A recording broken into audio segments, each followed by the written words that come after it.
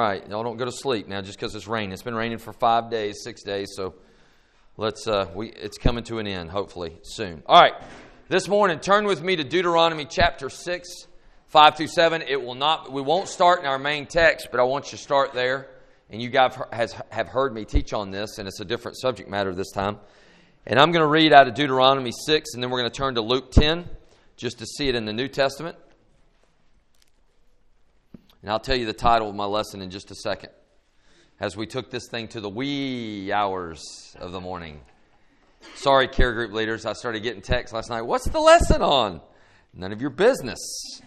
Enjoy your sleep. Now, I was working it out last night, right?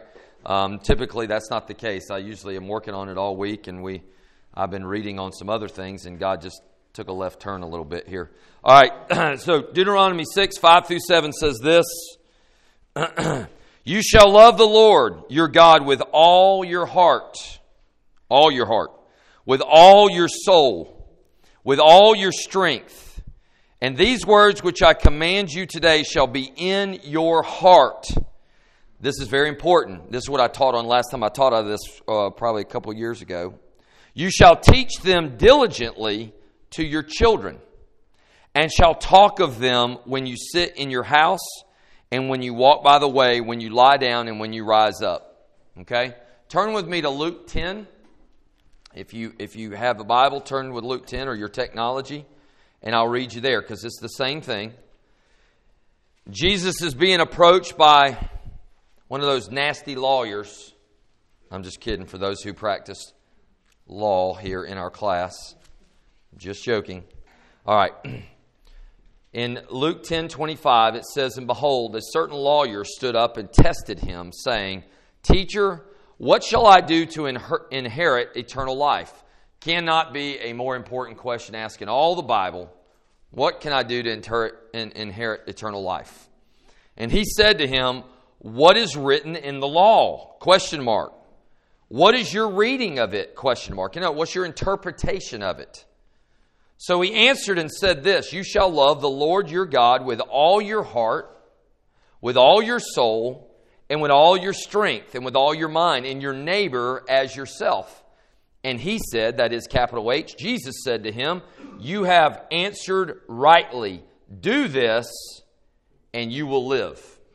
Do this, and you will live. Now, we know the rest of that. That continues, by the way. He doesn't just stop there, and he starts taking that lawyer apart a little bit as he starts to try to test him, and Jesus gives it to him. So, my lesson this morning is this. We just read that you're to love the Lord God with all your heart, all your soul, all your strength, all your mind. Okay. Here's the question. Do you and I adore the Lord? Do you and I adore the Lord? We just heard from Scripture, both Old and New Testament. We heard from Jesus' lips through the writings of Luke that he says that we are to love the Lord with all of our heart, all of our soul, all of our strength. So my question is, do you? Do you adore God? Somebody define for me, what does the word adore mean? Why did I put that instead of love? What's adore mean? Cherish. Yep. What's that? Yep. 100%. I think of a newborn baby, you look at that newborn baby, you just adore that. You adore the baby. Yep. Yep. All consuming. I like that. 100%. We think of love, and I know that there's all kinds of, we could go into the Latin, into the Greek, and all that stuff, and talk about the different definitions of love. And we've studied the love chapter. I think actually Brian's taught on that. I've taught on that over the last few years. But the reality is when you adore something, you want to spend time with that something or someone. I'm often thought going back when we are in our relationships and we're at the start of a relationship, when you finally realize, whenever that is, for some of you, maybe the first date, for some of you 5 years later or whatever it is, when you fall in love with your spouse, you're consumed, with your love for that spouse. Now, I understand we should say at 80 years old, if we've lived with a spouse for 50, 60, 70 years, that we love that person in a different way. We know them, we are one with them, and all those things. But that adore, to me, when I just think of it, whether I'm right or not, I'll leave that up to you. But when you think of adoring someone, you think of, man, I'm consumed. I think about this person day and night, and I want to be with this person. Or, like you said, with a baby, you adore them. You would do anything for them. So now let me read that again. Do you adore God?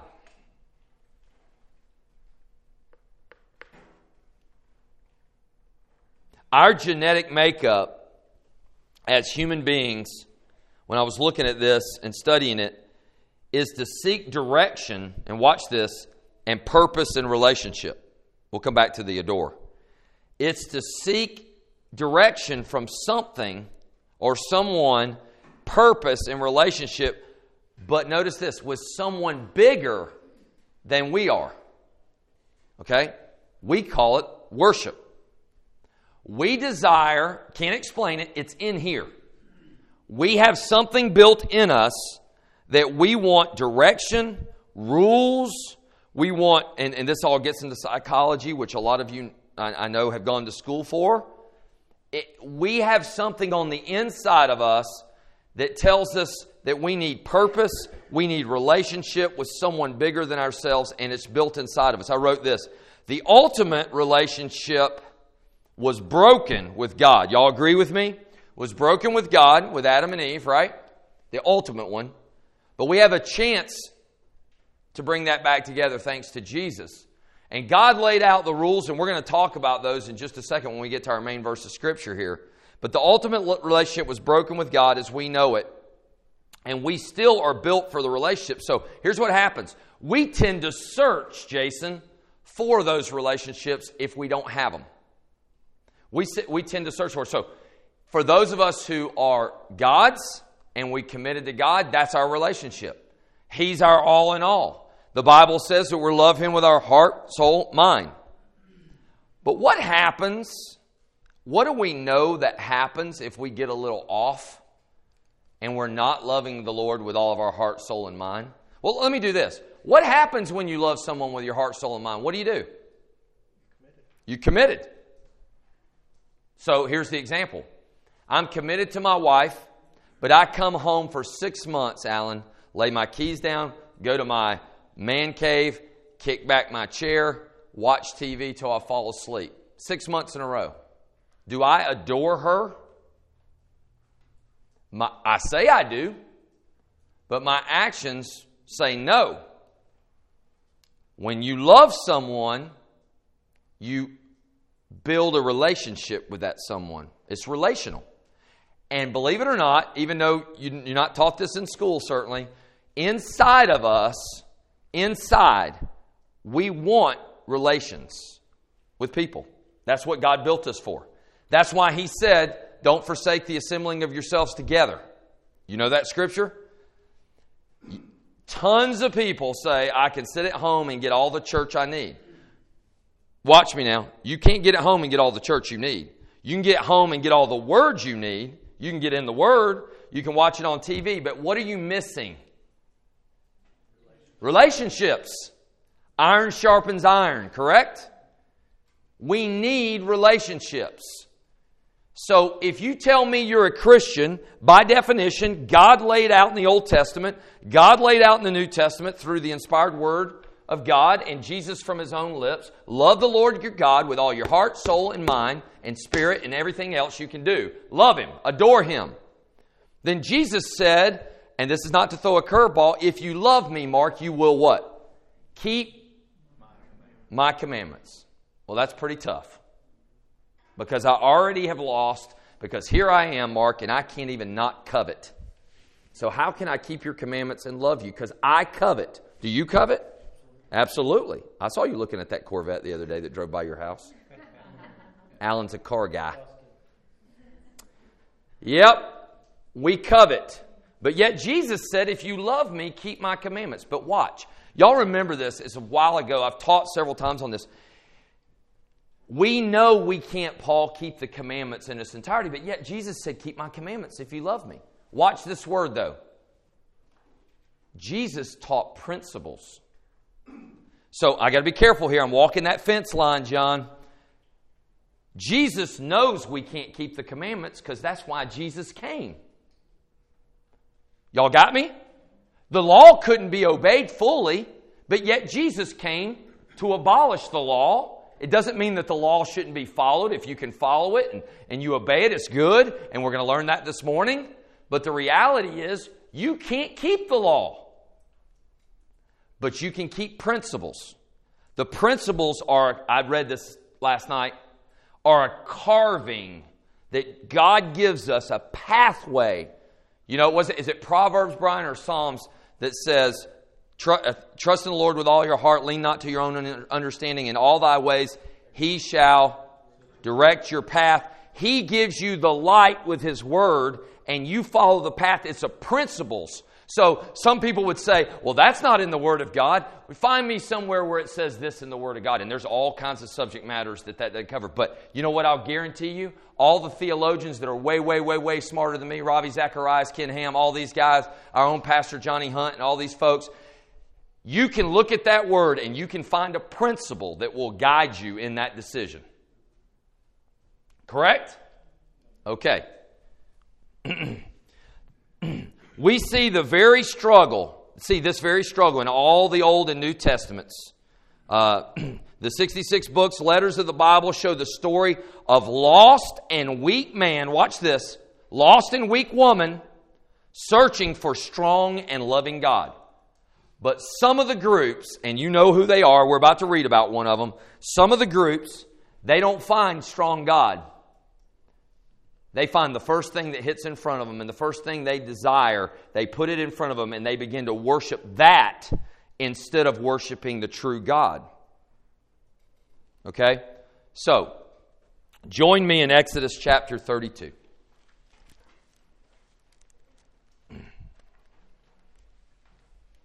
Do you adore God? The definition of adore, while you're finding Exodus 32. To adore, to love, to worship, to care for deeply. I like some of y'all's definitions better, actually.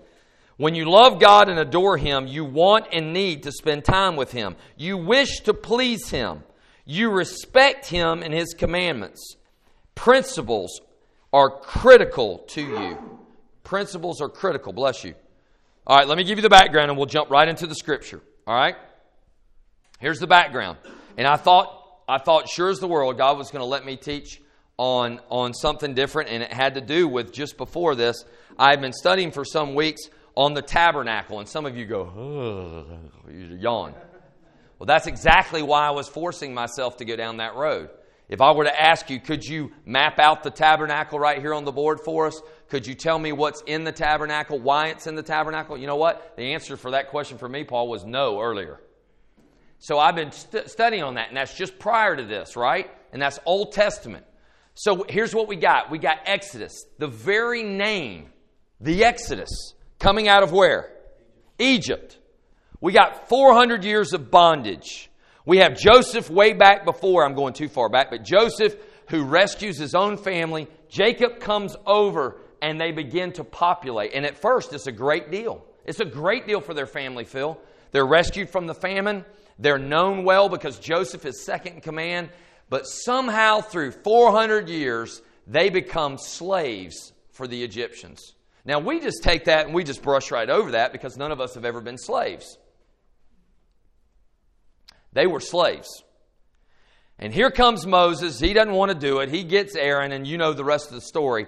I counted at least 17 miracles. And when I say miracles, I mean miracles. I mean, clouds full of locusts coming. Miracles. Quail coming into the camp. Man, I'm hungry. Here comes all the quail. Feathers going everywhere. It doesn't take a rocket scientist just to grab a quail and say, well, there's food right there. God just provided it, right? I'm talking miracles. I'm not talking about being in the hospital and you're sick and God moves with medical. I'm talking flat out, right before you, unbelievable miracles, the parting of the Red Sea, all that stuff. 17 I counted at least. Okay, that's where we're at. Yet I got my boys, as I call them, the Israelites, in this chapter. And for the life of me, I can't figure out what they're doing. But then God shows me what we do And I hope that you'll see that and maybe it'll make a difference. The focus of our lesson is certainly, our title is, Do You Adore God? The focus is, how close are you been to the golden calf? How close are you? Let's read. Exodus 32. Did I cover all that background? I just got carried away. Hold on. Let me read these just real quick. They have been liberated, free from Egypt. Y'all got that. Their very nation is about to be born. That's pretty important. We just celebrated our birthday. Formed with an eventual place on land that they could call home. Think about it. They have been working everyone else's home. Now they're about to get their own land. For those of us who like land, I do. That's my dream one day, is to have my own farm. Not like it's in pigs and all that, but like land. Okay? They're going to get their own land. They were chosen as a special people. They were supposed to be a priestly nation, Greg, that people would see and say, they serve the one true God. All these other gods mean nothing. Look at Israel. Look what God has done for them. And time again we read that, and somehow they keep getting lost in themselves here. They would show that they were the one, that God was the one true God, and other nations would see. Here's something else. Moses and Joshua, just prior to this, Joshua comes on the scene. He's Moses' assistant. Y'all think Aaron is, and Aaron was, but Aaron's left back at the camp. You're about to hear it. Joshua is introduced, and Joshua goes up with Moses. He's called to Mount Sinai. And y'all know this as he's about to get the 10 Commandments. That's what you know it for. Moses is called him. Remember now, just prior to this, God speaks to the nation of Israel right there in thunderings. It's so loud. What do the people say? Y'all remember? They're scared to death, and they said, let Moses tell us, because we can't handle it. You remember? It literally bowed them down. They were so scared. It would be like the loudest thunderstorm, which we've had some lately, that hits at your house, and your kids jump up out of the bed, and they're in your bed in 2 seconds, and truth be known, you're scared to death too. God is speaking in that kind of authoritative voice is what I got. So they say, we just rather hear it from Moses. So Moses is called, and God takes him up, and somewhere along the way, Joshua is left a little bit behind, and he stays with Moses, and they go on up the mountain, and the glory of the Lord, I love that, is on the mountaintop. And God says, make sure your people do not come on this mountain. Y'all remember? That's where we're at. Now let's pick it up. Remember, 17 plus miracles. They've seen it all, Greg. Here we go. Now when the people saw that Moses delayed, I have to stop on several of these. I read backwards. You have to read backwards. I think it's in 28 or 24 chapter. It says Moses is going to be there 40 days. Imagine that, right? That number. 40 days. I don't know what he told the people, Paul. I do know this. The scripture's about to tell us. He said, I'll be back. That's what he said. But they must have thought he's going to be gone a day. He's going to be gone 2 weeks. He's in a conversation with God. I mean, y'all get that? With God. He's not going to say, hey, God, I need to get back down the hill here. The people are waiting on me.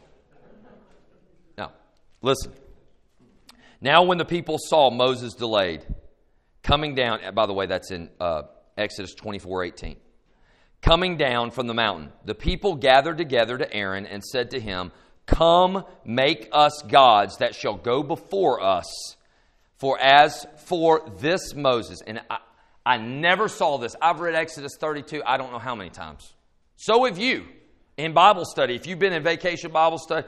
But did you ever see this? For as for this Moses, the man, I underline that, who brought us up out of the land of Egypt, we do not know what has become of him.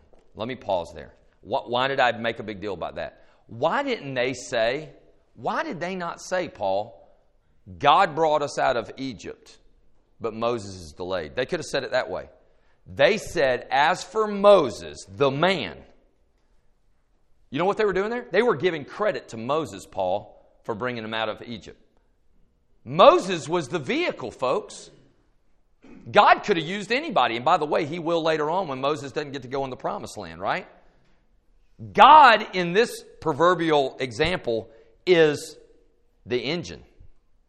He can use Ben. He can use Paul. He can use Mark. He can use a donkey. He can use a storm. God is the engine. But here, the people don't give God the credit yet. 17, Phil, plus miracles. They've seen God do it. They've seen Moses raise the staff. They know God is in the miracle business.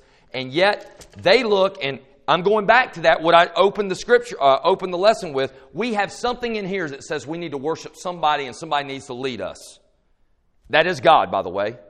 And right here, the people slipped Moses in, Mark, before God. They just told me that they worship the Johnny Hunt of the day, not the God Almighty, the God, the Creator God. They put Moses up there and say, I don't know what happened to him. I've seen that hill lit up all for 40 days. I've seen the lightning. I doubt Moses is coming back. God just, he just killed Moses. I don't know what they said, but they said, he's delayed. He ain't coming. And I don't know about you, but we need to get some worship going on down here. So watch what happens. Verse 2. And Aaron said to them, I wish I could read to you that Aaron said, are you crazy? Are you people out of your mind? That's not what he said. And Aaron said to them, break off the golden earrings which are in the ears of your wives and your sons and your daughters and bring them to me. Sounds like America. A lot of earrings. That's an inside joke. I had to tell Blake last night at the baseball game why one of the players had 2 earrings. I said, well, the Jewish people had earrings, son, so no, I didn't. So all the people broke off the golden earrings which were in their ears and brought them to Aaron. And he received the gold from their hand, and he fashioned it with an engraving tool and made a molded calf. Then they, not Aaron, they said, the people, this is your God, O Israel, that brought you out of the land of Egypt. Let me just give you my mind's eye. I don't know, maybe this is just movie theatrics. I say Aaron has got the pressure of the world on him. I mean, there's 2 million people. And there's a bunch of men saying, where's Moses at? You know, that kind of stuff. And they put the pressure on him. So he goes probably, this is just me, it's not scripture. He's sweating it out, Mark, and he goes in and he makes this golden calf. He gets all the earrings and he's buying time. I don't know. Where's Moses? You know? Well, he doesn't get a backbone and stand up to him, probably because they would have stoned him to death, but he doesn't do that. And then I envision when he makes it, I envision a couple men in front of all the masses of leaders of men saying, we'll worship this. And I don't think, based on all the reading I did, and you can decide for yourself, I don't think they meant it to replace the Lord, and I'll show you that in a minute. I think they thought that we can worship this thing and it'll kind of be a tribute to the Lord. But man, when you do that, all hell breaks loose. Excuse me, children. And when I say that, you're going to find out in a second. He's going to define it in New King James Version, American Standard Version, very, very lightly, but I'm going to tell you what it really means based on my study. Watch this.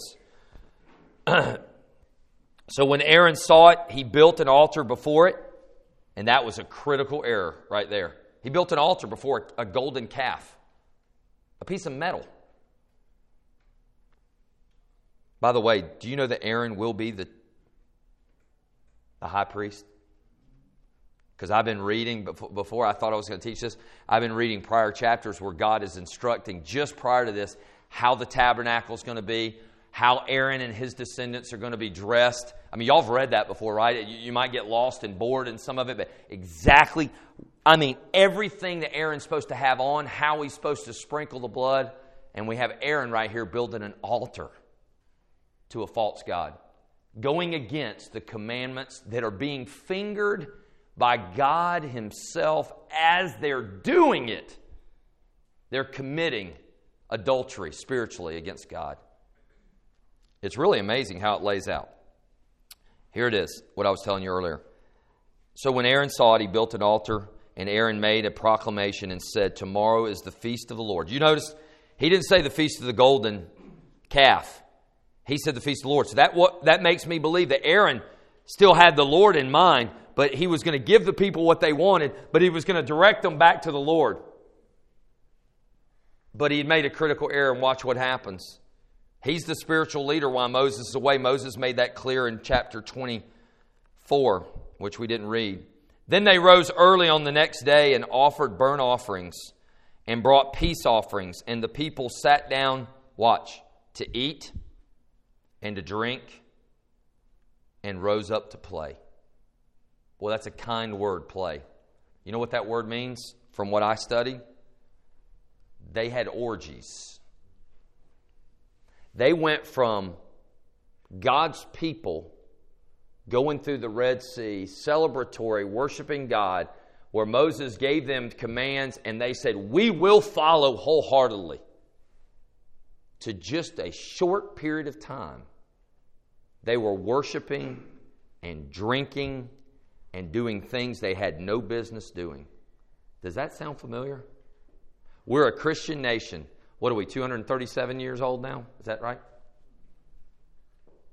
And yet, look at what we do. You might say, well, we don't have idolatry, don't we? We fill 90,000 people in a stadium and scream for people and, rock concerts and we worship with our time and our money. We've got it so backwards, and the children of Israel had just seen all these miracles, and they fall into this, and they begin to eat, drink, and play, and I just can't help but God's sitting up there going, do you adore me? Look what I just did for you. And the Lord said to Moses, exclamation point, by the way, go get down. I don't know if this is true, Paul, but I don't know if God had been conversating and explaining to Moses. Who knows what? It was awesome. 40 days with God talking. And God begins to finger out on the tablets front and back. And as he's doing that,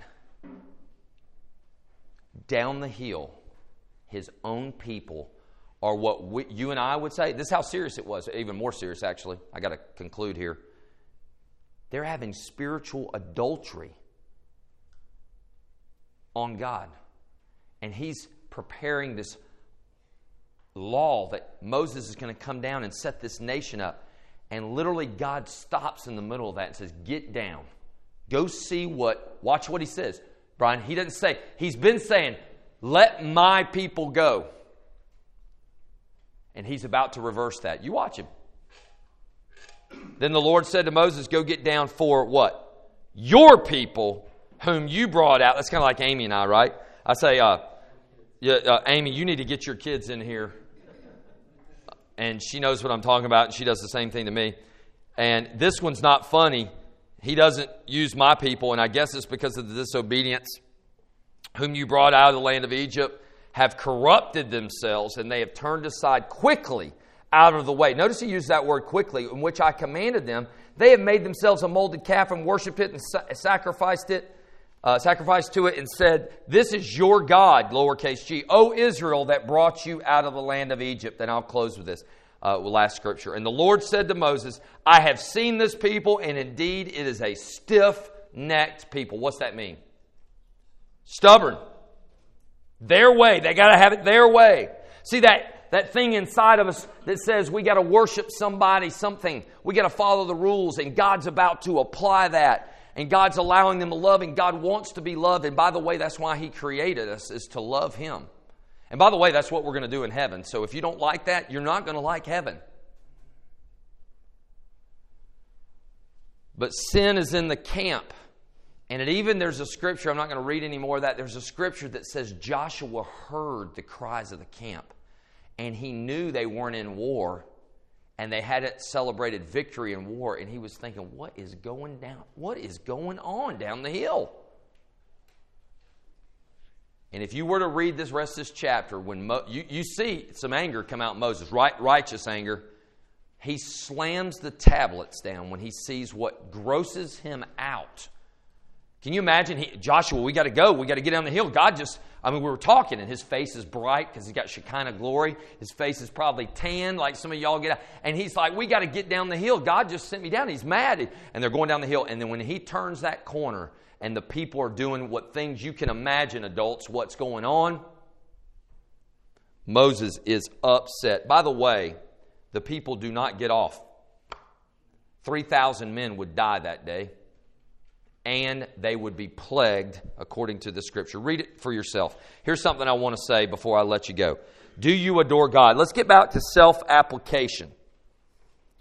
Religion, folks, is dangerous. It's dangerous. It can become twisted so easily. You see what just happened? They went from adoring God, supposedly, and worshiping God, to putting Moses in the place like so many church houses do today, putting their pastor, the Charles Stanleys of the world, Billy Grahams, whoever, they're human. They put them at this pinnacle and they say, man, that's who I've got my eyes on. And they've got their eyes on the wrong person. And then not only that, they began to retard the worship of God into something that it was never meant to be, because Satan gets one little foothold in there and he twists it on you. Do you adore God or do you have religion? Here's what I wrote. Religion is not relationship, is it? That's not relationship. I am not calling out. I'm just telling you the honest truth. As a child, I had many friends that were Catholic. Good friends. And I would go to their church and they would come to my church. And man, they didn't know what was going on when they came to my church. What is that lady crying in the altar for with her hands raised? Would I go to their church and I was like, what did the pastor just say? What did the priest just say? Oh, well, that's blah, blah, blah, blah. And I know different Catholic churches like Baptist church, a difference. But I mean, I could see the religious practice over and over again. And I didn't have to wonder long. And I'm just being honest, because I went. I'm not just saying this from reading. I was in the services.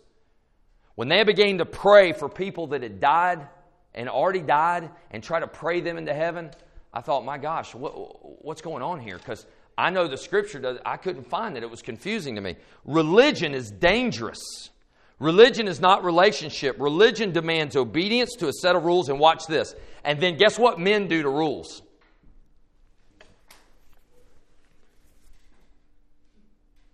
Y'all got that, right? Podcast didn't get that. If you're listening later, they twist them. They add to them. The Pharisees began to add. And God still said, you can add all the rules you want, but you're dirty. You're dirty on the inside. He called them vipers. I'm almost done. Religion demands obedience to a set of rules made by men, while relationship, watch this, requires careful examination of the principles of God set forth in His Word. In other words, God carved that pathway I talked about to follow within His Word that established solid principles that if we love Him, we will adhere to. We won't be perfect, Mark, but we will adhere to the principles because they're in here. God's on the inside. He's changing us on the inside. Religion exalts leaders instead of God's Word. God's Word does the transforming, folks, not mankind. Billy Graham never transformed a soul.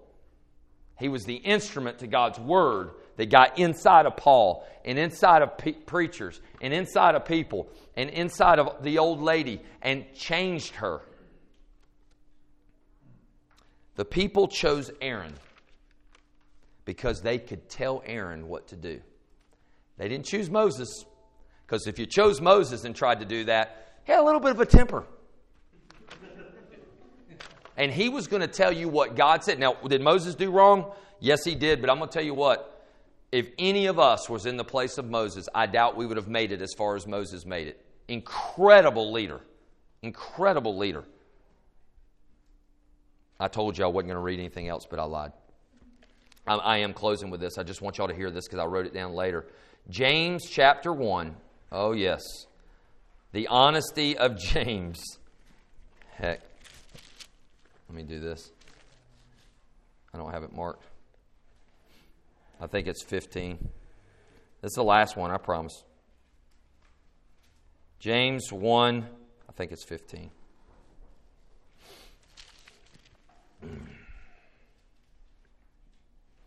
All right, you got it? Here we go. This is talking about the birth of sin. Listen to me.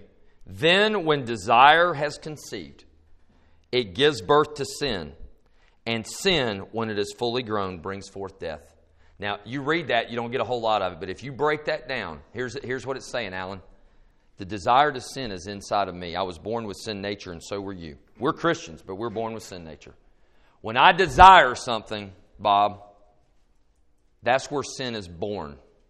It bursts. We think of the devil. Well, the devil can't make you do it. Desire is here, Mark. If I desire something and then sin presents itself, That's where it's conceived, and the end is death once it's conceived. These people and we people in this United States of America and in our town of Woodstock and so forth, in our families, we desire to sin, so therefore we sin. You fall in love with God, you adore God, I'll guarantee you when sin knocks at the door, you'll know it's sin. God will tell you. It's that old proverbial, Holy Spirit, don't do it. John, stop. John. I mean, if you're close with God, I guarantee you might not hear it out loud, but you can hear it right here. Here's what I challenge you today. Ask God, do you adore Him enough? Do you spend time with Him? Do you adore Him? Do you want to be in the worship service we're about to walk in here? Or are you just here for religious purposes? If you are, leave. Because you ain't going to get anything out of it.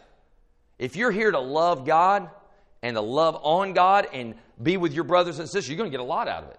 Guess what you're getting practice for? Heaven. That's what we're going to do in heaven. Sorry about that. Let's go to Lord in prayer. Father, thank you for this group. Thank you for the attention. Be with our folks that couldn't be here today. God, I pray this. This is for me, Lord, not for the people here. This is me. Draw the circle around and pray for everybody inside the circle. Lord, help me to love you more. Help me to appreciate what you've done for me. Help me to look at this story about the Israelites, which is a famous story, and instead of wagging my finger at them saying, I can't believe they did this, but the grace of God goes I. I mean, I've had miracles. I'm on the other side of Jesus. You gave me a Savior. You gave me the ability to love and adore you in every day of life. Lord, help me to realize where I fall short and get in line. And help me to do your commandments and stay in the principles of what you teach me in your word. Lord, bless this people as we go and help